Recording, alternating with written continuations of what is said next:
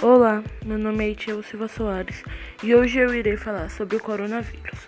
O coronavírus, ou Covid-19, é uma doença infecciosa causada por um novo vírus que nunca havia sido identificado em humanos.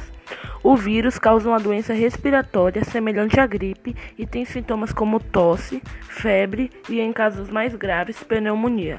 É possível se proteger ao lavar as mãos com frequência e evitar tocar o rosto.